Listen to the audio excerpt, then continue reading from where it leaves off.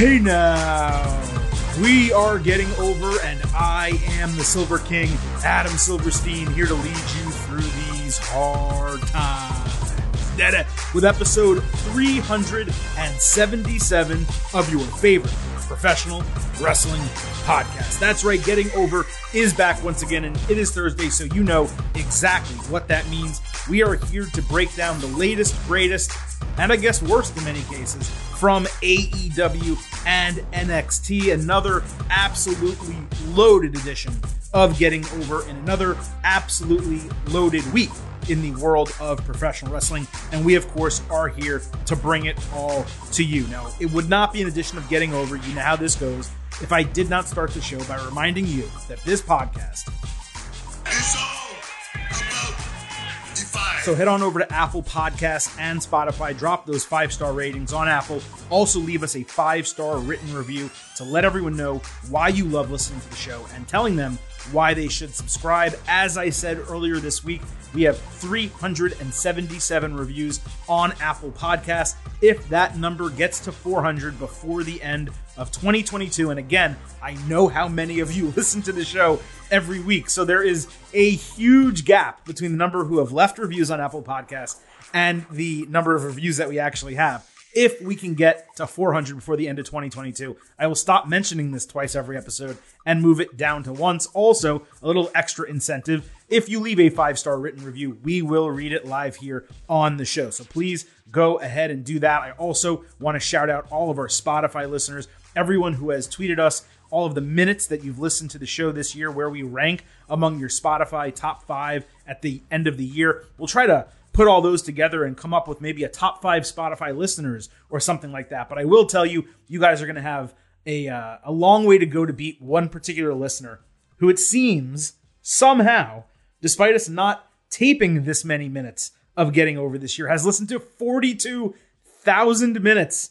of the Getting Over Wrestling podcast this year, which means listening and re-listening to episodes multiple times.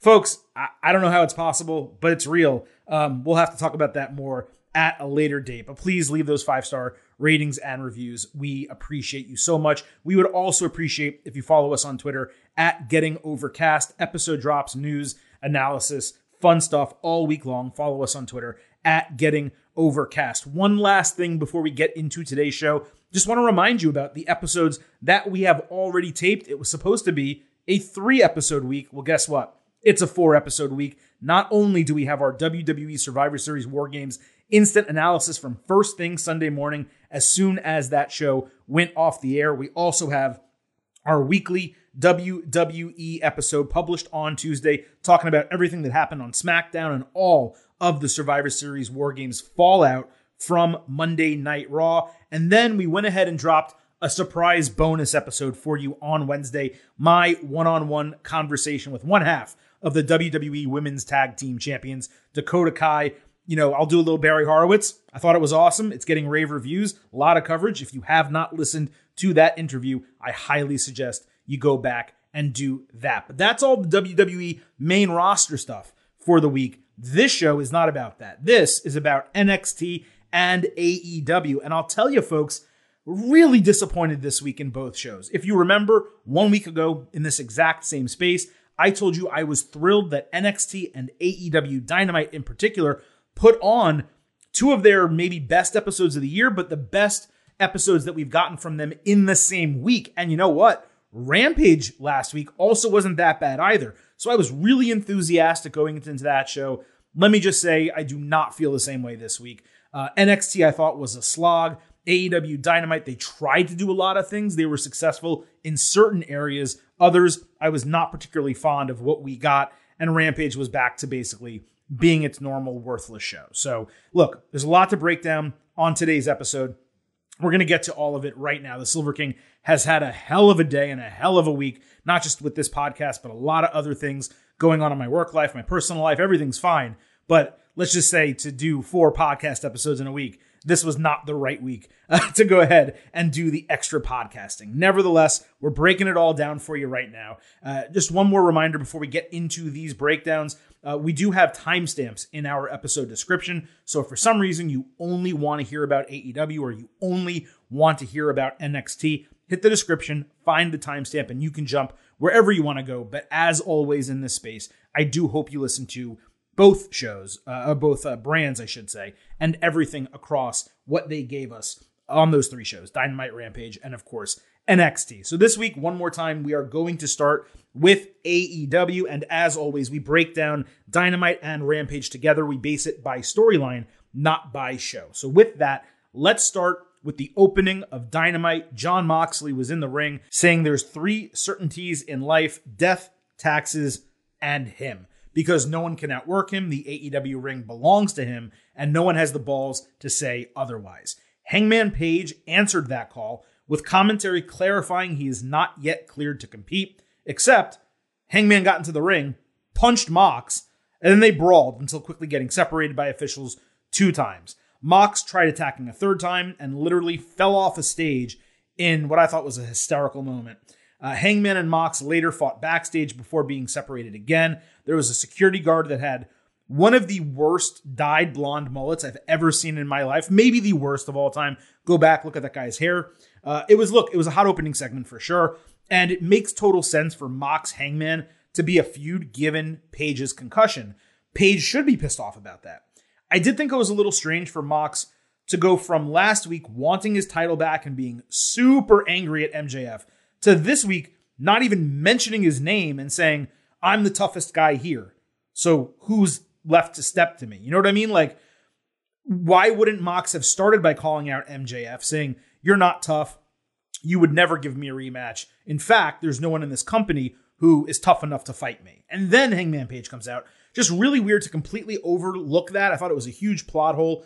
Look, my presumption is that this match, Moxley and Page, happens at Winter is Coming. Hangman perhaps even wins. Then Mox gets his vacation. But we also thought his vacation was going to come immediately after Full Gear, and it didn't. Renee Paquette obviously just recently joined AEW. Would it be weird for her to take a couple weeks off, so soon after joining and appearing on TV? Maybe their entire vacation got pushed. I don't know, but obviously there's a real life element to consider here. But again, Mox, Page, the brawl was good. It was probably the most exciting thing that happened on Dynamite, top to bottom. And I do think that we're going to get a really good match when it happens. Again, I presume that will be Winter is Coming. Let's move to the other big topic on Dynamite, which was MJF making his return to the show, his first appearance since winning the AEW Championship. So William Regal entered. He introduced MJF. Despite Mox chasing Regal away last week, the reasoning for him being at the show is that Mox was presumably kicked out of the building. But Regal would have had to have been there anyway, and Mox already told him not to come back. So was he hiding in an office, hoping Mox would get into a brawl with Hangman and get let out of the building, therefore he could show his face? All very convoluted. Anyway, fans chanted, "Shut the fuck up," when MJF began speaking. So here we go again with the curse chants from the crowd. He called them uncouth like Regal did last week. And he explained that Regal emailed him supposedly after the firm attacked MJF a few weeks ago. The email said MJF had grown weak, but could be the greatest villain of all time with his help. And if he used brass knuckles instead of the Dynamite Diamond Ring, as it's the only way to leave an imprint on Mox.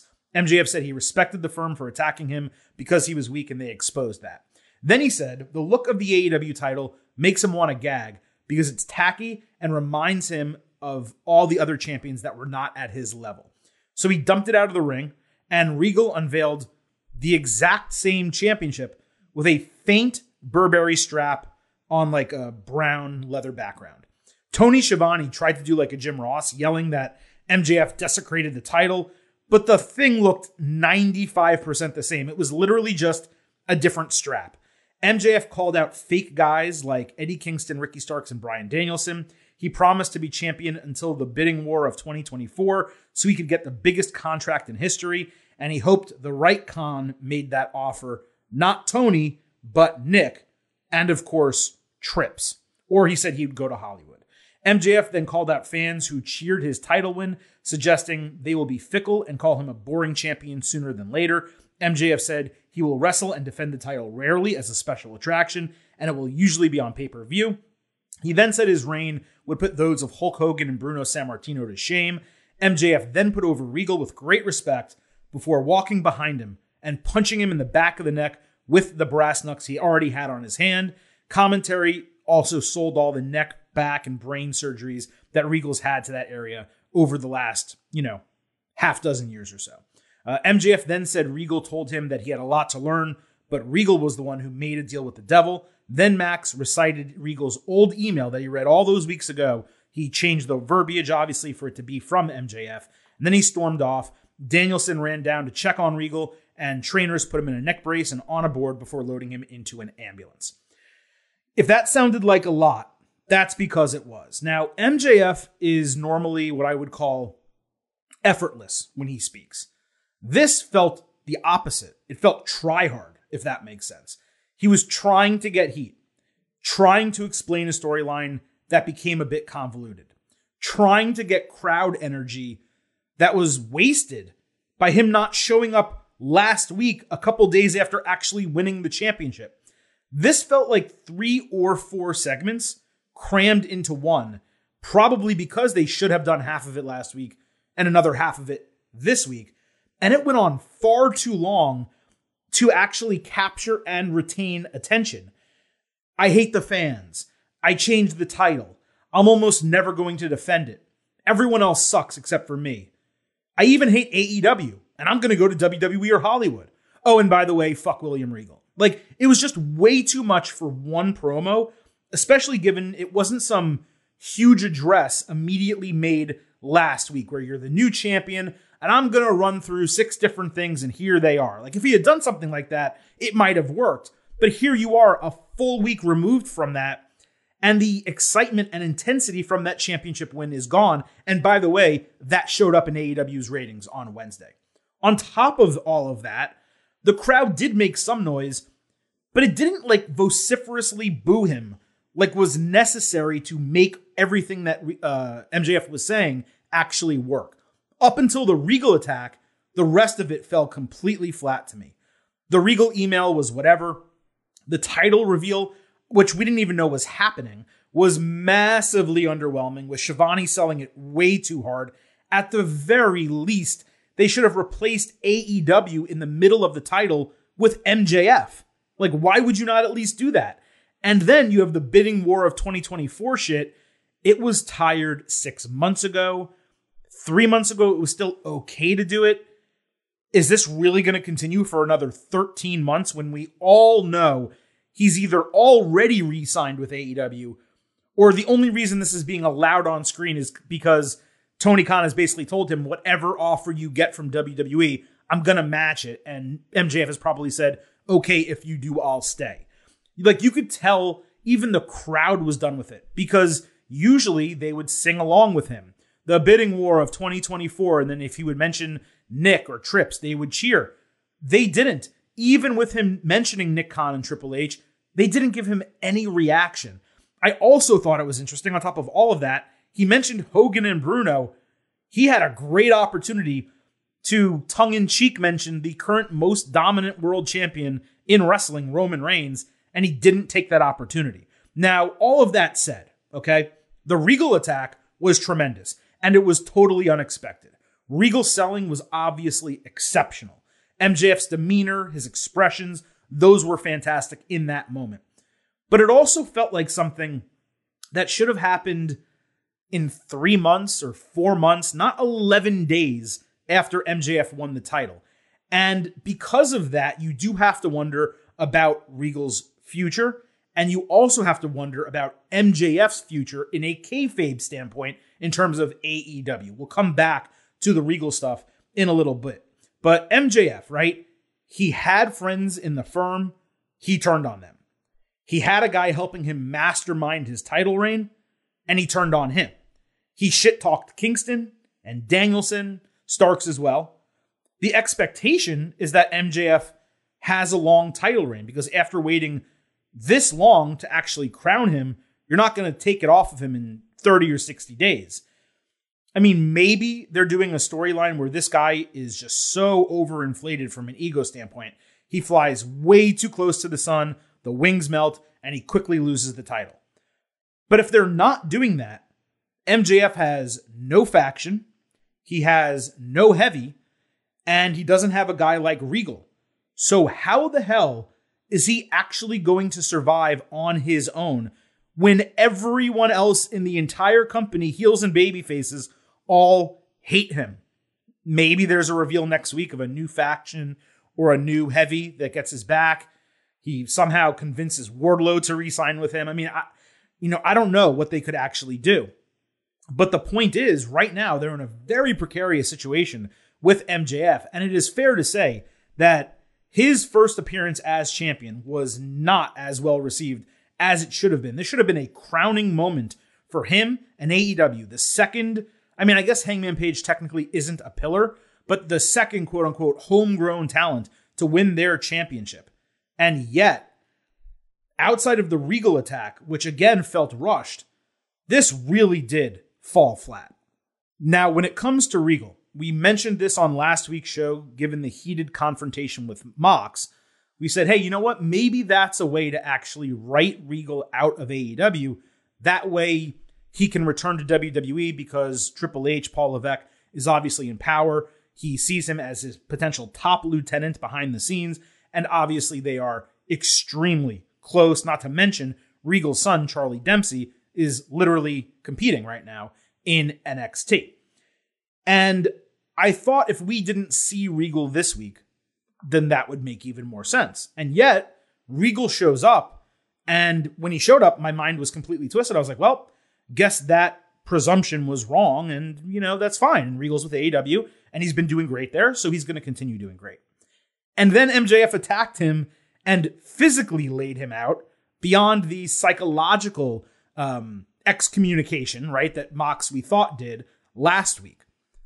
And now you have this guy who has neck, brain, and back problems being hit with brass knucks in that area.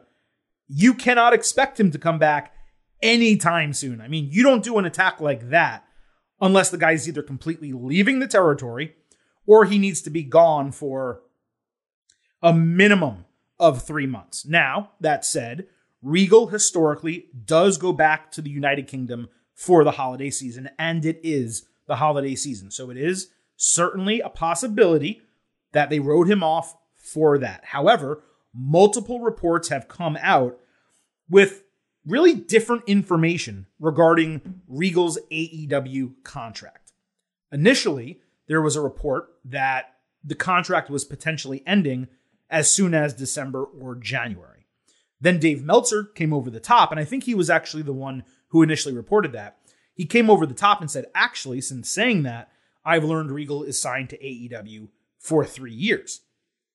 And then, coming out of Dynamite on Wednesday, there is new reporting from PW Insider that it appears possible that Regal will actually be on his way back to WWE, with his current contract with AEW making that possible because his deal is apparently up in December or January.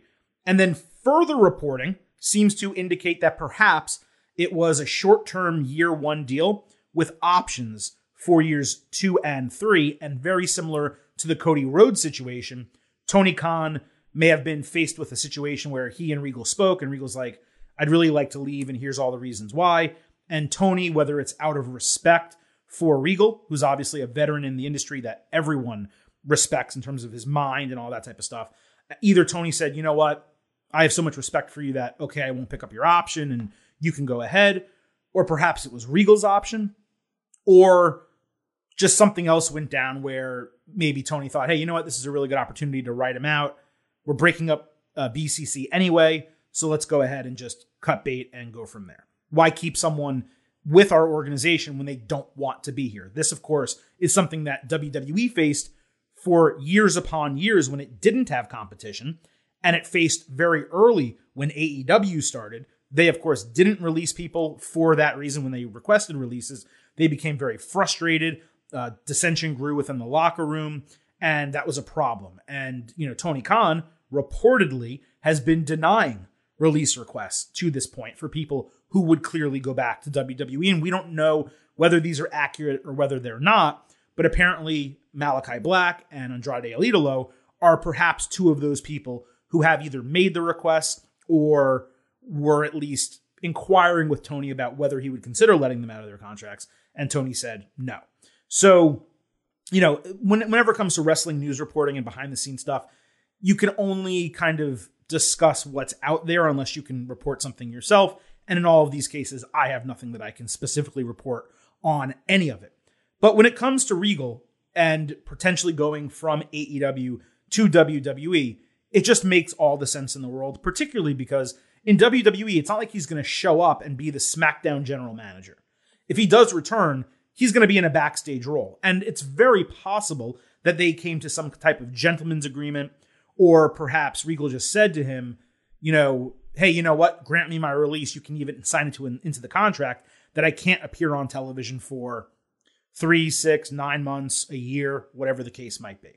If he does come back, I would expect he would either take a leadership role in NXT and the Performance Center alongside Shawn Michaels, or he might take another leadership role in WWE alongside Paul Levesque, overseeing both the main roster and NXT. So there's just so many different things, of course, that Regal can do, from talent development to creative. It's really endless. That's how talented he is as an individual. So, it's one thing to write someone off 1 week, but to write someone off 2 weeks in a row where you're basically saying, well, he has no one that he can really come back to in the BCC, with the exception of maybe Bryan Danielson as an individual. And he certainly can't come back to MJF. So now he really has no reason whatsoever to come back to the territory. When you go and do something like that, it's most likely for more than a couple month, vacation or seeing your family over in the United Kingdom. It's probably because you're being written out of the territory. So that is my expectation in terms of what's happening with William Regal. I think there's a lot of people getting themselves into a twist. Well, why would he sign a 9-month contract or a 7-month, or why would he have this option? Contracts are different. Everyone signs in a different way. If Tony Khan really wanted Regal, I'm sure he went to him and said, these are my terms, meet them, or I just won't sign. And I'm sure that when Tony Khan offered him a deal, he probably called Paul Levesque and said, hey, this is what I'm being offered. Is there any chance that you guys are going to bring me back? And perhaps Paul said, hey, you know what? There's some shit going down. Why don't you get yourself an out? And if the opportunity presents itself, we'll bring you back, and then you could utilize that. So there's just so many different things that could happen. People getting themselves worked up, not understanding, calling one reporter fake, another one, supporting one reporter over the other. Many of these things can be true simultaneously. It's very difficult to know what exactly is going on behind the scenes without Regal just straight up saying as much. And hopefully at some point when a decision's made, or when he does, lay somewhere, when he eventually falls somewhere, we'll get a more definitive answer on what exactly happened. Let's go away from Regal and all that situation, get back to AEW Dynamite and Rampage. So next week is going to be a Dynamite Diamond Ring Battle Royal. The winner faces MJF for the ring, but apparently not the AEW title. Starks decided to enter the match because he wants everything MJF owns. I initially thought this was going to be a way to get like a good match out of MJF, so he could win and not have it be necessarily a title defense, and that he could also obviously retain the ring while Starks maybe remains number one contender for Winter is Coming. But now with Starks in the match, he either gets eliminated unnecessarily, or he doubles up on winning the Eliminator and gets a Battle Royal win for no reason whatsoever, because they're not going to give him the championship and the ring. So, why even do it in the first place? He probably could have just challenged for the ring as well, giving the same reasoning. I don't just want the title, I want everything you have, including that ring. I guess we'll need to see the booking before we criticize or praise it. So Starks fought Ari Daivari. Before the match, the Firm came out with Matt Hardy jumping in front and Stokely Hathaway telling him to get in the back because the segment was not about him, it was about Ethan Page. Page said he would win the Battle Royal, take the ring from MJF after Starks lost to him at Winter is Coming. Daivari attacked Starks at the bell. He immediately ate Rochambeau, with Starks winning in 30 seconds. That was it. I don't have any analysis there. On Dynamite, we had Death Triangle, which has 2 wins, against the Elite, 0 wins in the third match in their best of 7 series. This started with an attack on the stage and some choreographed spots like a double rolling cutter. During commercial, there were a ton of big dives outside. The bell rang back from commercial, but no one was in the ring. So they rang the bell with everyone outside. Matt Jackson took out Rick Knox with a dropkick through the ropes. Ray Phoenix stole a bell hammer from Pentagon, who pushed him and stole it back, with Phoenix eating a V-trigger from Omega. The hammer never came into play the rest of the match. Penta then ate stereo super kicks and Omega's signatures, with Omega kicking out at 2.9 after taking a Fear Factor. When I say there was almost zero tagging, I mean, there were no rules in this match. It was just a tornado match. It was crazy. They just chose basically to go full spot fest. Pac dropped Omega with a great avalanche Falcon Arrow. Nick countered a Casadora into a cutter and bang for your buck. Next was Fear Factor on Matt with a Tope Suicida by Phoenix and Escalera splash by Penta, wiping out everyone else. I think Pac may have botched like a top rope move, but we didn't get to see it. The camera work was terrible throughout this. He also had the worst face mask ever that I've seen a wrestler wear for like athletics. Just, it was moving all over the place. It didn't fit his face. It was horrible. Matt then got knees up on a Black Arrow. He folded Pac over and got the win. Omega cut a promo saying it wouldn't be a sweep, but it was only 2-0 and you need 4 wins. So even if they won the third, it wouldn't have been a sweep. So that didn't really make sense.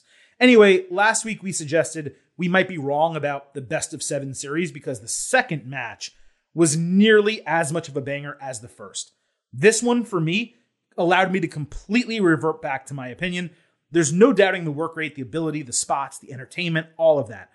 This thing was a blast to watch other than the cameras missing half the spots. But there was no storyline other than the very brief hammer spot, no psychology, almost no tagging, almost no selling. It was just spot after spot after spot. I'm not even sure how to grade it. Like 4 stars, A-, just because the work was so good.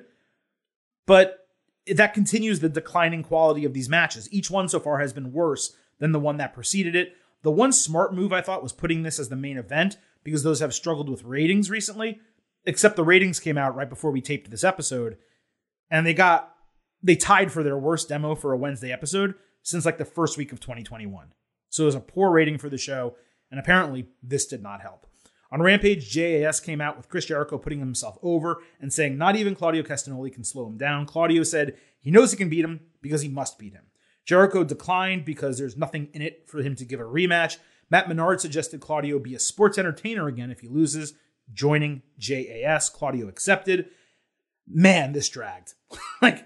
This segment was boring as sin. Claudio, he'd been relatively protected as a promo since joining AEW, but he was massively exposed here. Also, they literally just ran this angle with Matt Hardy and the Firm.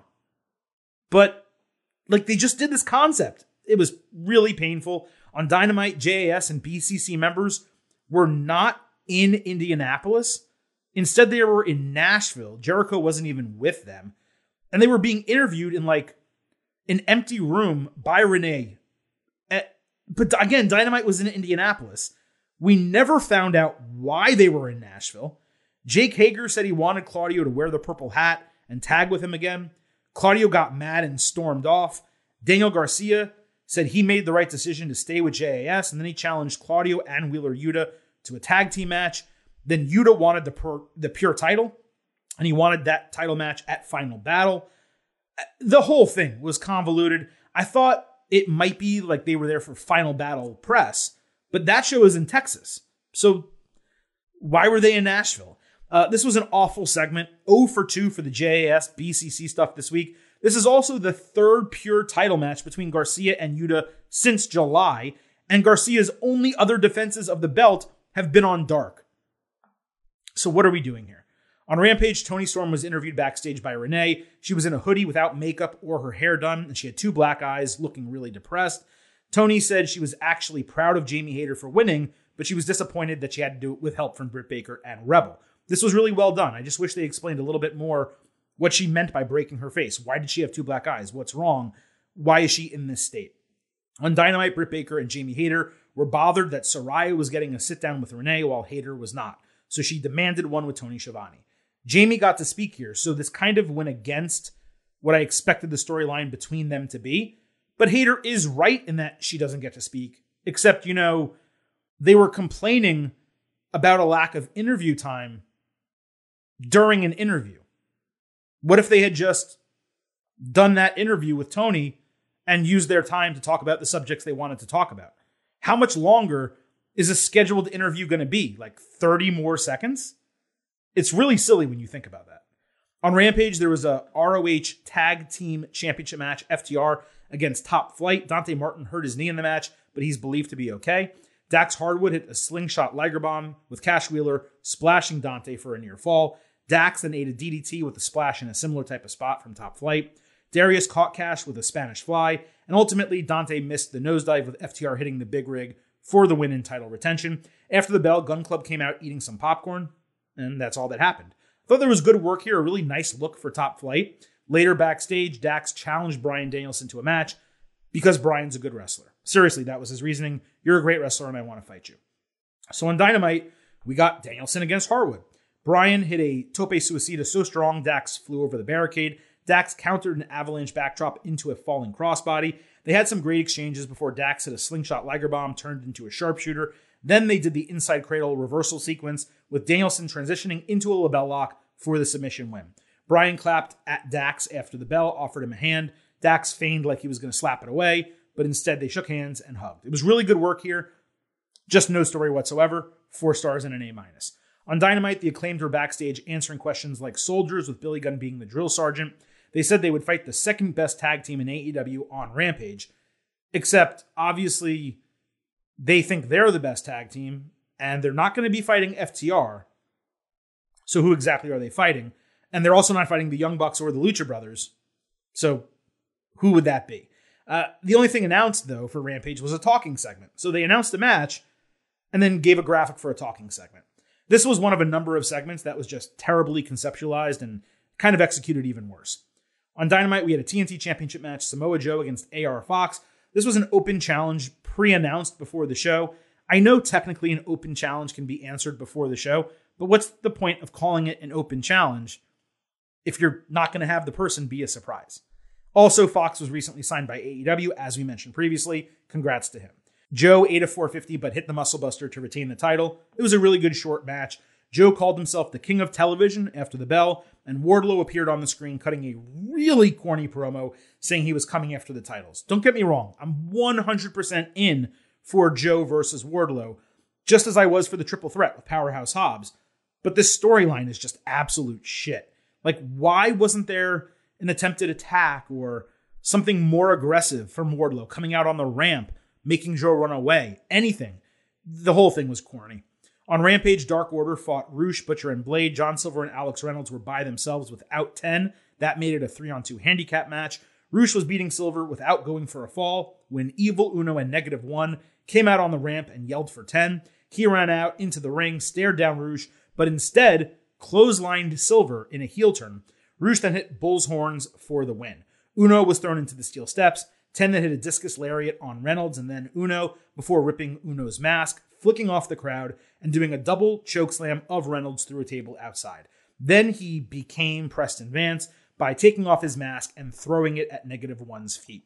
I thought the turn was well done. Anytime you're going to do a turn like that and utilize a child, and obviously with him being Brody Lee's son, it certainly makes sense in the Dark Order kind of universe. But I'm not exactly excited about Vance going from low card faction to lower mid card faction. Dark Order imploding has been long overdue, but did I have any interest going into this or coming out of it?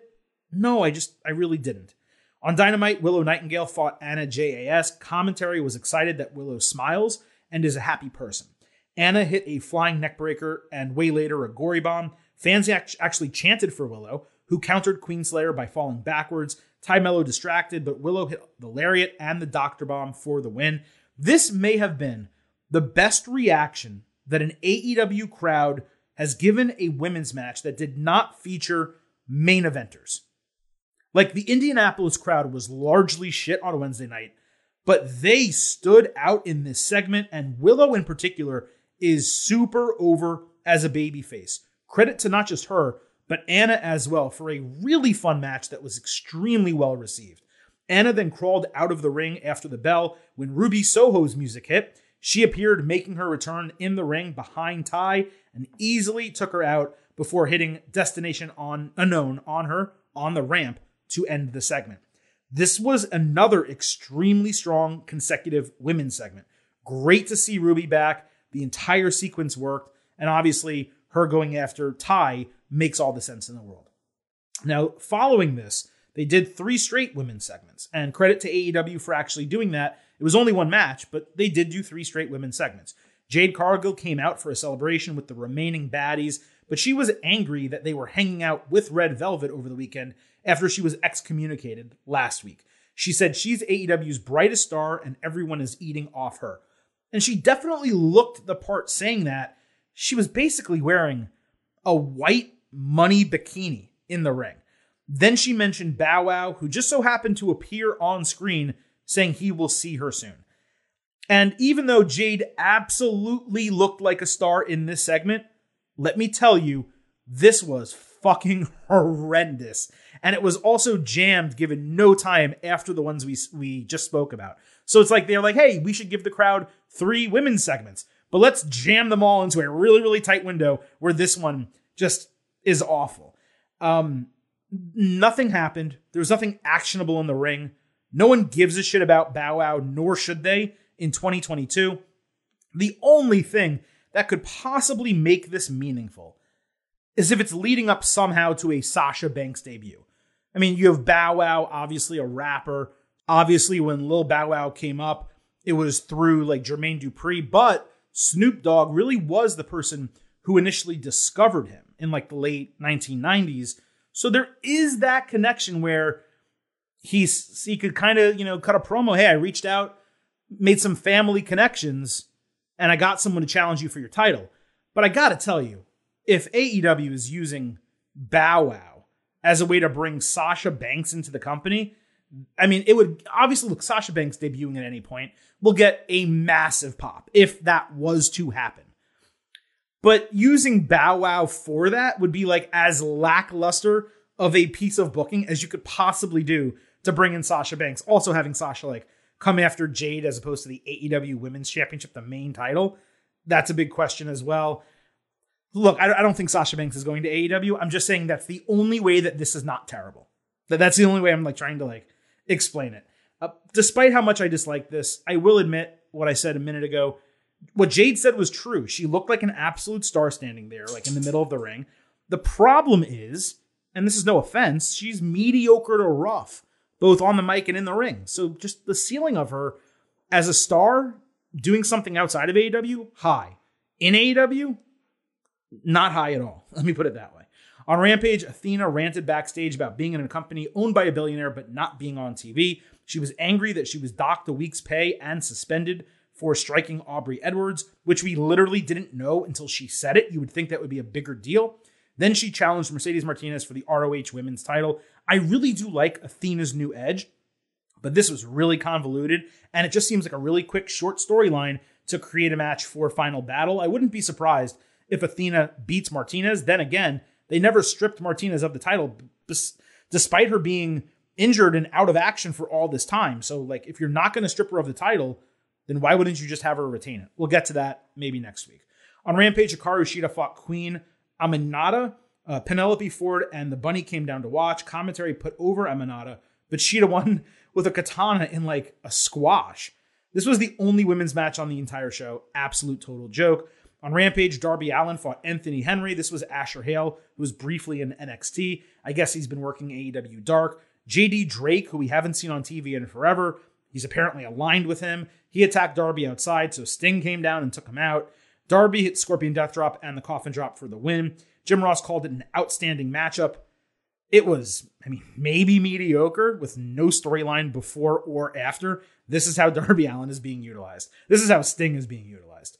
On Rampage, Powerhouse Hobbs got a short vignette driving through, I presume, his hood in California, and I only use that word because that's what the scenery kind of makes you think of.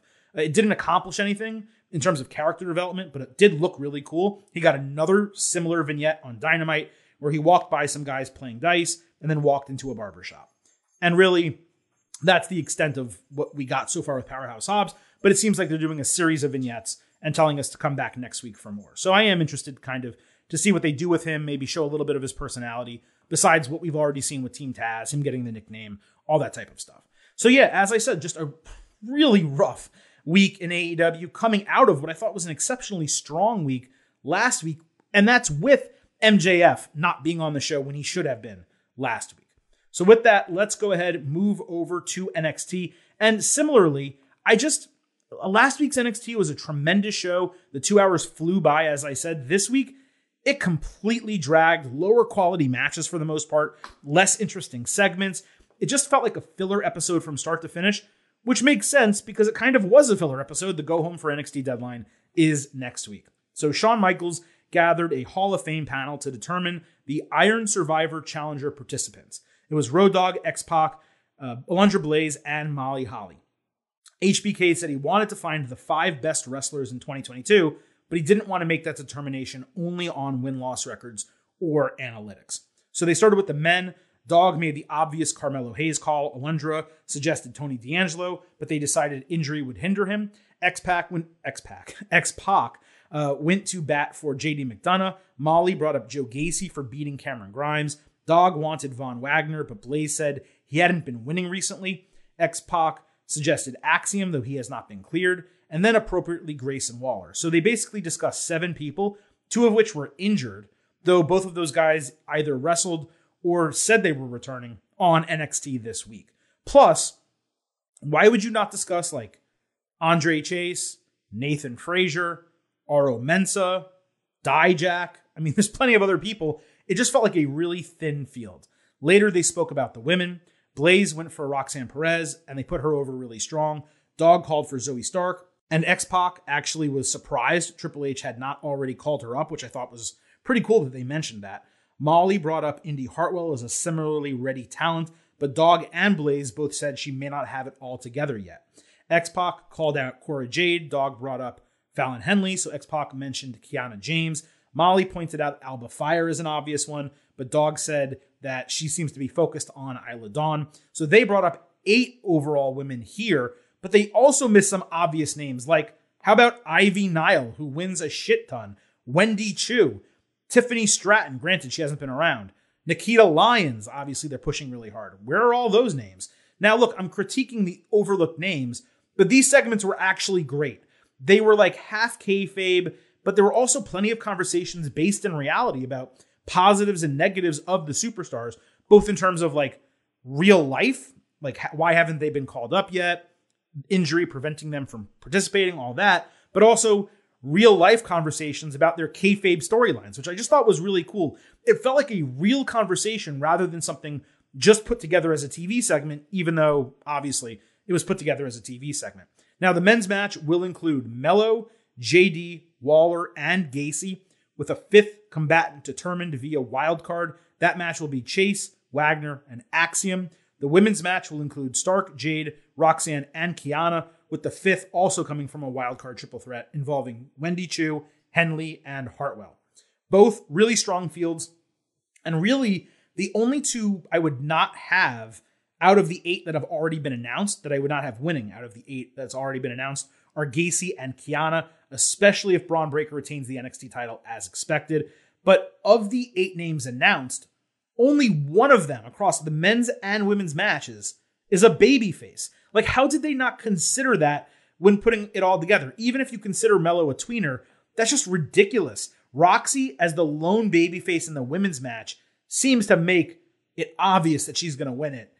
She wins the challenge. She beats Mandy Rose to Stand and Deliver. I've already talked numerous times about why she shouldn't be the one to beat Mandy Rose. It really seems like that's the direction they're going. The men's match is less obvious. Maybe Mello, if Breaker retains, so he can win the title at Stand and Deliver as a heel over Braun. The only person in the wildcard matches who would stand a chance of actually winning the entire thing would be Hartwell, if she even advances. I just got to say, with all the talent and all the really interesting options available on the roster, many of the choices here were disappointing. But, maybe they have reasons for it that I'm not aware of. Apollo Crews was writing in his journal at the diner when Braun Breaker entered and sat across from him. Breaker noted that Crews had his eyes focused on someone else, but now that he's been in NXT for a bit, he wants the title more than ever, he being Crews. Braun talked about Crews' challenge, forcing him to hit the gym earlier and earlier. Crews talked about him staying in the gym later and later, and also that there was pressure getting to Braun, and Crews is the only guy who can actually beat him. Braun then said it would be the first time one of Apollo's visions doesn't come true. This started really corny. It actually wound up as a kind of solid segment. Both are staying babyface going into Deadline, and there was a solid mix of like respect, intensity, and just challenge going both ways here. I am interested to see how they build this on the go home next week. I'm more excited for this match than I thought I was going to be. And Cruz is like Braun's best opponent, maybe since like Dolph Ziggler, in terms of like actually someone who might take the championship off of him. Toxic Attraction had a scheduled match against Kaden Carter, Katana Chance, and Nikita Lyons. As Lyons was making her entrance after the KCs, Zoe Stark took out her right leg and then beat the shit out of her, forcing the KCs to support Lyons to the back. Toxic mocked them from a side stage. Lyons later said she was fine and said nothing would stop them while getting her knee checked. This match ended up restarting as the main event, and Lyons got a late hot tag. Carter got thrown into the steps. Chance jumped off them to crossbody Gigi Dolan, only to eat kissed by a rose from Mandy. Lyons' knee gave out when she tried a roundhouse kick with Mandy on the apron. Lyons then moved out of position when Toxic hit high-low to end the match. Stark stared down from the crow's nest, making fun of Lyons, and the show ended. I cannot believe Toxic has been a team for this long, and they're still using the most basic finisher that like a dozen teams in WWE use. And by the way, plenty of teams elsewhere as well. If I had the book, no tag team would use a variation of high-low as their finisher. It's a huge pet peeve of mine. Anyway, the match was okay. The finish was obvious from the moment Lyons got attacked on the ramp. I'm not really sure the point of the match unless they're actually running back Toxic as the tag title challengers again. And if they do, like that is just mind-numbing. You have some other women's tag teams, develop them, make a number one contender. Toxic should be getting beaten for number one contenderships. They shouldn't be challenging for the titles again. Roxanne Perez fought Indy Hartwell. This opened the show. Indy slapped away a handshake attempt at the bell. Perez got frustrated at one point and delivered some really stiff shots, plus a corkscrew uppercut. Indy rolled through a flying crossbody. Roxanne countered that with an inside cradle. Hartwell booted her, but Perez caught her with 2 kicks and pop rocks for the win in 8 minutes. I was a bit surprised this was so decisive, given the storyline they had been telling to this point. Later backstage, Elektra Lopez said she targeted Indy upon her return because it was the highest impact with the lowest risk, given Hartwell fails to live up to fans' expectations, but still remains one of their favorites. Lopez said she was ready to build an empire of her own. This was a really decent promo overall from her, and the concept of attacking Indy makes sense. It was also really insulting to her in kayfabe. There's definitely a concerted effort, or I should say there was a concerted effort on this show to explain that Hartwell is not living up to her potential. So it's clear that somehow a storyline for her coming soon, and perhaps she goes on a really winning streak and either moves up to the main roster or wins the title. There's a number of different options there. Duke Hudson told Andre Chase he understands that he let down their team and the university for booting him in the face last week, but he just couldn't control it once the person moved out of the way. Hudson said he got a ton of signatures from the student body to get Chase in the Iron Survivor Challenge. Chase was against that. Grayson Waller stepped up to talk shit to both of them. Thea Hale lost her shit when he did that, and Hudson decided to fight Waller. So he had Hudson against Waller later in the show. Hudson fought from under, but hulked up and went on a run when he nearly booted Hale in the face outside. He breathed a sigh of relief that he was able to stop himself, and he said, "I can stop the boot when I need to," which flew directly in the face of what he told Chase earlier in the show. He eventually ate a rolling cutter from Waller back inside and lost in 6 minutes. Waller talked shit after the bell and celebrated in front of the student section while telling Chase he was right about Hudson, like right to be curious about him. Really smart way to like sow further doubts in Hudson's intentions while getting Waller a win. This continues to be entertaining. It was actually one of the best things on the show. Dijak had his return match against Dante Chen. He took a couple shots but hit a sit-down chokeslam. Chen got a few more shots in but ate a huge boot before Dijak choked him out with this really weird single arm move, and then he hit Feast Your Eyes for the win in 4 minutes. After the bell, Dijak said that's an example of hard justice, and he's not back in NXT to reinvent or rediscover himself. He just wants to destroy people. Folks, this just ain't it. First of all, the hard justice thing sounds like, let's call it a title of a pornography more than anything else. The look is off. The promo is terrible. This is something straight out of 1994. The in-ring was mediocre on top of that. Feast Your Eyes doesn't fit him anymore as a finisher. The choke was odd looking. Really, the sit-down chokeslam should be the finisher that he uses now. And call it hard justice if you want. Pretty good move. I said last week that this was at least the best of his 3 WWE gimmicks. I'm not even sure that's true anymore. I'm honestly just shocked that he re-debuted with this far still to go in figuring out the character. The only thing that Dijak has over T-Bar right now is the name, especially once T-Bar lost the mask. Later, Stacks caught Dijak in the parking lot, so Tony D'Angelo could thank him for softening up Wes Lee 2 weeks ago, obviously. Dijak said he wasn't doing him any favors. D'Angelo said he's always had a good relationship with authority, and since he's back in the ring next week, Tony is, he would make sure the title came off Wes Lee soon. Dijak didn't show any of his cards. This was interesting as an interaction, but we'll see what actually comes of it. JD McDonough was in the Diamond Mine dojo telling Ivy Nile that she was right. The Creed brothers have their hands full with Indus Sher. The Creeds came up saying he's full of shit. JD said he's not a skeptic. He's just speaking facts. So the Creeds kicked him out, and he smiled at Ivy on his way out. That eventually led to Julius Creed against McDonough. Julius tossed JD a bunch and hit his delayed one-knee vertical suplex. JD hit a perfect springboard moonsault outside. He then grabbed a chair and was going to swing on Julius when Sangha pushed Julius aside and took the shot. The referee called the DQ for Sangha pushing Julius. Indus Sher stared down JD. Then Veer Mahan yelled at the Creed brothers that they want them at 100% for their match. It was a unique bit of booking. Like, we could see Julius show out. Neither guy took a real loss. And Indus Sher basically proved they're more tweeners than heels because they really want to fight these guys at 100%. The match is definitely being built up to be a big deal, but it's just not based on much. So I kind of want a little bit more from this next week. Alba Fire caught a taped promo behind some fire, as always, saying the spirits that told Isla Dawn to attack her must be against her. Alba then basically threatened her because Dawn kept her from keeping the promise that she made to win the NXT Women's Championship. This was fine, nothing special. Pretty Deadly said they will tell their own Christmas story next week. Here's a Christmas story I would like. Finding some number one contenders for the champions, given none exist right now. That's a Christmas story I would like to hear. Mackenzie Mitchell was not pleased to be interviewing Javier Bernal, who convinced her to put their past behind them. Bernal then started hawking awful merchandise that led Mackenzie to run away when his cologne that he sprayed smelled up the area. Axiom stepped up because Bernal had basically been mentioning his name over the last couple of weeks wanting to fight. He said he's cleared and he's ready to fight Bernal, who was shocked and surprised at that information. So he ended up getting Axiom against Bernal. Vic Joseph was on one during this match. He mentioned Mantar, Techno Team 2000. That popped me huge.